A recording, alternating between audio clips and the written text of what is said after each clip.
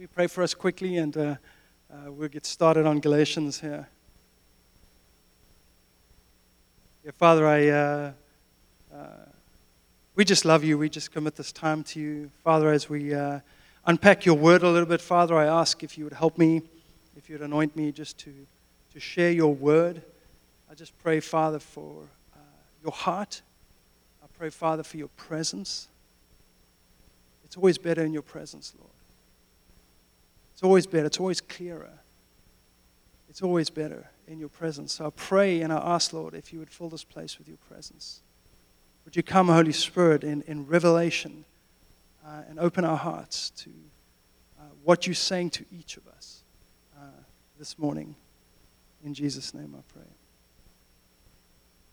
So this morning I'm continuing in the series that Hugh started last week in Galatians. And in particular, I'm going to speak specifically about the second half of chapter 1. So Hugh was very specific in the boundaries of my preach this morning. So the Galatians had a problem here, right? Some false teachers were teaching a distorted gospel. It wasn't crazy enough, but it was enough to get them off course. And you know, things haven't changed much today. You know, we struggle with some of the same problems. And if you look out there, there's many false gospels and many people that have been misled by some of these false gospels. Perhaps you've heard statements like, you can't take the Bible literally. It's not for our time. It was written hundreds, thousands of years ago. It's not relevant to our lives today. Or, I don't believe in hell. Or, God created me as I am, which justifies my lifestyle, right? So there's lots of these things going on. So how do we, as Christians, which are followers of Christ, how do we protect ourselves from these deceptions? And there are a few ways, but the imperative is the Word. I include myself in this statement. We need and we must be in God's Word every day, eating and feasting and allowing the Holy Spirit to teach us. If we know the Word and somebody says to us, Jesus is coming back in March of 2020, go and sell your stuff because it's soon. Right? That's not right, is it? I just totally lost where I was. That's not right, because if you know what the word says, right? Nobody knows the hour or the day, not even the angels of heaven. So it acts as a net and keeps us protected in truth. And you see, Jesus and the Word cannot be separated. He is the Word. Right? We see in John 1, in the beginning was the Word. And the Word was with God. And the Word was God. He was with God in the beginning. Through Him, all things were made. Without Him, nothing was made that has been made. In Him was life, and that life was the light of mankind. Jesus says in Matthew 24:35, heaven and earth will pass away, but my words will never pass away. With your permission, this morning, if it's okay, I'd like to start with my conclusion of the message. And this is the conclusion. It's Jesus. It's Jesus. He is the beginning and the end. From the first page to the last page, it testifies of Jesus. Jesus is the King over all. His authority is absolute, and His kingdom is eternal. Saul, a Pharisee, encounters Jesus on the road to Damascus. This wasn't just a, hey, what's up, Jesus moment. He encounters the risen Christ, and he instantly falls to the ground. Jesus confronts him, Saul, Saul, why do you persecute me?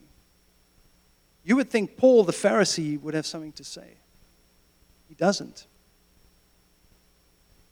He trembles and says, Lord, what do you want me to do?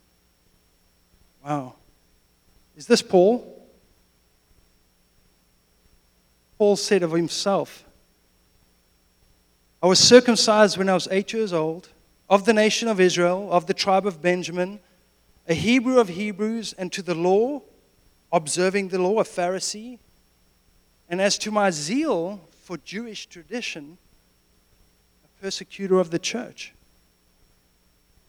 And as to righteousness, supported by right living, which my fellow Jews believe is the law, I proved myself blameless.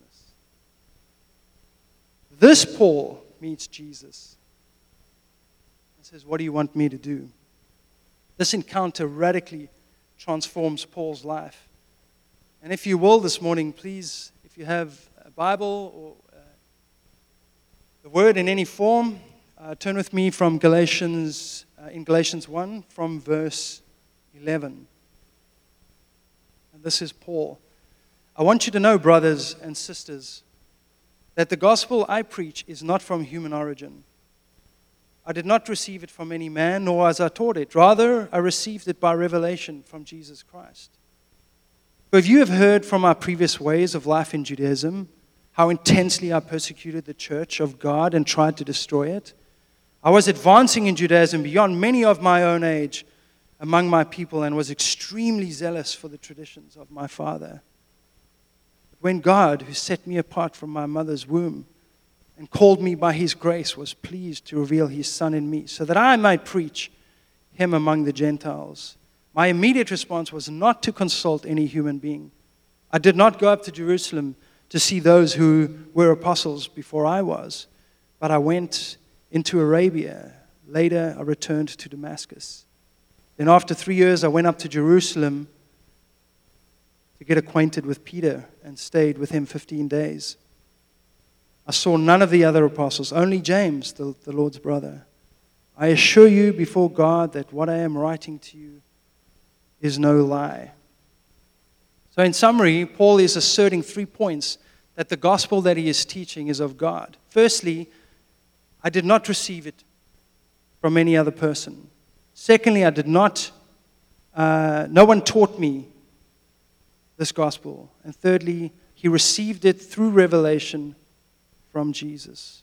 Paul then offers his Jewish credentials and then tells us that he did not go to Jerusalem, but that he went on to Arabia and Damascus for a few years. So we have this large gap of time from this encounter that Paul has with Jesus.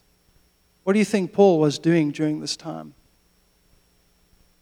Because it was a long time, it was a couple of years. He received revelation from Jesus. If I may say it like this, he was hanging out with Jesus. He went aside and grew through his relationship. He grew in revelation through his relationship with Jesus. In the Psalms, there's a word, it's Selah. I'm sure you guys, I say Selah, some say it differently, so I'll just stick with the way I know it. And it appears many times and is believed to mean a pause and a reflection.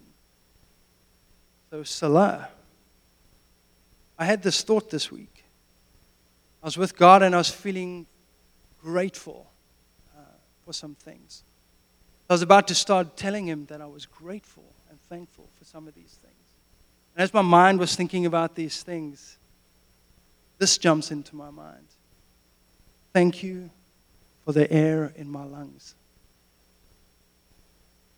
I know that sounds weird, but I sort of got this revelation. I understood that without Jesus, my next breath is not available to me. It's not. I breathe because of him, right? And then this thought snowballed in my mind, and I thought about the earth, and I thought about the sun and gravity, and all these things that just do the simple thing of facilitating life on earth, right? And at that moment, I realized I had more to be thankful for than just the few things I was going to say. But then one thing led to the next as I was pondering this thing, and then suddenly the penny dropped. He made me. I'm uniquely created, right? My source, where I come from, my source comes from the very creative heart of God. God thought of me before He created me. Everything about me, He made. What you see before you today, God made. That's who He made me. My talents, my desires, my passions, my dreams, they flow from the creative heart of God. He made me. Like I got that revelation. He made me. There is no other like me. There is no other like me. I'm uniquely crafted. He formed me in every way. In Psalm 139, it declares, "For you created my innermost being. You knit me together in my mother's womb, and I praise you because I'm fearfully and wonderfully made." The word also says that He planned the time that I would live and the places where I would live. He designed me with purpose. He gave me a perfect set of skills for the road that He set before me. And here's the best part of it. He loves me. He passionately loves me. Because of Jesus, a way has been made, and an invitation goes to you and me and the nations of the world to be reconciled to our Creator. Like Paul, we get to hang with Jesus too. We get to find out who we are and what plans God has for us from the foundations of the earth, right? The most beautiful thing about being created and made, and this, if it's not making sense, help me, but because I'm made alive, I get to experience the presence of God. And on this earth, like I walk a road here and I walk a journey, but I have the privilege of being in His presence forever. And I don't know if you've ever had those quiet times some mornings where you're just sitting with Him and His presence falls and you are just overwhelmed by His love and His goodness and who He is, that you just sit there and it's like, I don't want to get up. This feeling is so good. This peace, the clarity, Him, right? The privilege we have to live in that space for eternity is overwhelming. And I know my revelation is but a grain in the sands of the universe, right? That grain is so overwhelming that we get to live in His presence, where He is at, forever. All right, let me get back on track here. In 2 Corinthians 12, which was later, Paul gives us a glimpse of what happened during this time. And I actually looked at Galatians, and the scholars say Galatians was written sort of in the early 40s AD. And 2 Corinthians, they say, was sort of written in sort of the mid to late 50s AD. So the timing in this scripture sort of lines up, with this time when Paul was in Arabia and Damascus. And he says this boasting will do no good, but I must go on. I will reluctantly tell you about visions and revelations from the Lord. I was caught up to the third heaven 14 years ago. Whether I was in my body or out of my body, I don't know. Only God knows. Yes, only God knows whether I was in my body or outside my body. But I do not know. But I do know that I was caught up to paradise. And I heard things so astounding that they could not be expressed in words. Things no human is allowed to tell. During this time, Jesus reveals to Paul that from the womb he was set apart to receive the revelation of the Son, so that he can preach Jesus to the Gentiles. Paul understood through revelation that Jesus is the way, the truth, and the life. Paul understood that the works of flesh carry zero value as they pertain to our salvation. By our faith in Jesus, we are washed by his blood. By trusting in Jesus, we are clothed in righteousness, becoming sons of God. Paul taught this to the Galatians. Paul taught this truth to the Galatians. And I'm not surprised he got a little intense. He was a little intense in his letter to them when he heard they were reverting back to law. We must hold fast to this truth, that when Jesus died, the veil was torn from the top all the way to the bottom. The gates to God's presence swung open and the age of the new covenant dawned. Jesus, by his life, death, and resurrection, fulfilled and appeased the law. Jesus says in Matthew 5:17, I have not come to abolish the law, but to fulfill it. We cannot add to the work of the cross. In Jesus, it is finished.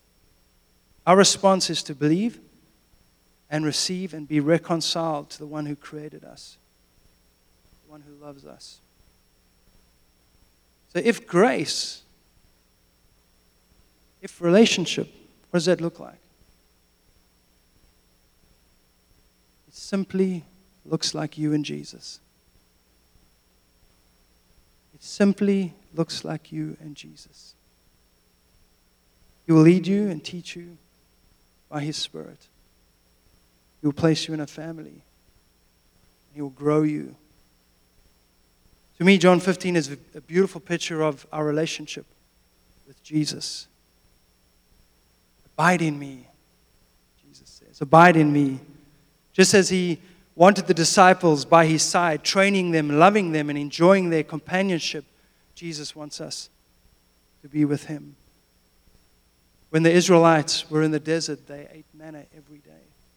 And it's such a beautiful picture of our need to eat with Jesus every day. We need him every day. We need him every day. I love the picture. I'm just going on a bit of a tangent here. I love the picture because it speaks of God's character, right? Jesus comes back to life and he's visiting the disciples over a period of time. And he goes and finds a bunch of them, they were fishing. And we know the story. And what amazes me about this story is sometimes we focus on Peter. Because Jesus called out to them, and Peter, when he realized it was Jesus, he jumps from the boat. He doesn't wait for the boat, he just jumps off and he goes towards Peter. But in the scripture, it says that Jesus had prepared a meal for them. He had put some fish on a barbecue. And he said, come sit down. I've made lunch for us. Have some fish. I get that picture of, my wife laughs, like fish tacos with Jesus on the beach. How awesome. How awesome. We must dine with him daily. May I read just a couple lines from John 15:3. You are already clean because of the word I have spoken to you. Remain in me as I remain in you. No branch can bear fruit by itself. It must remain in the vine. Neither can you bear fruit unless you remain in me.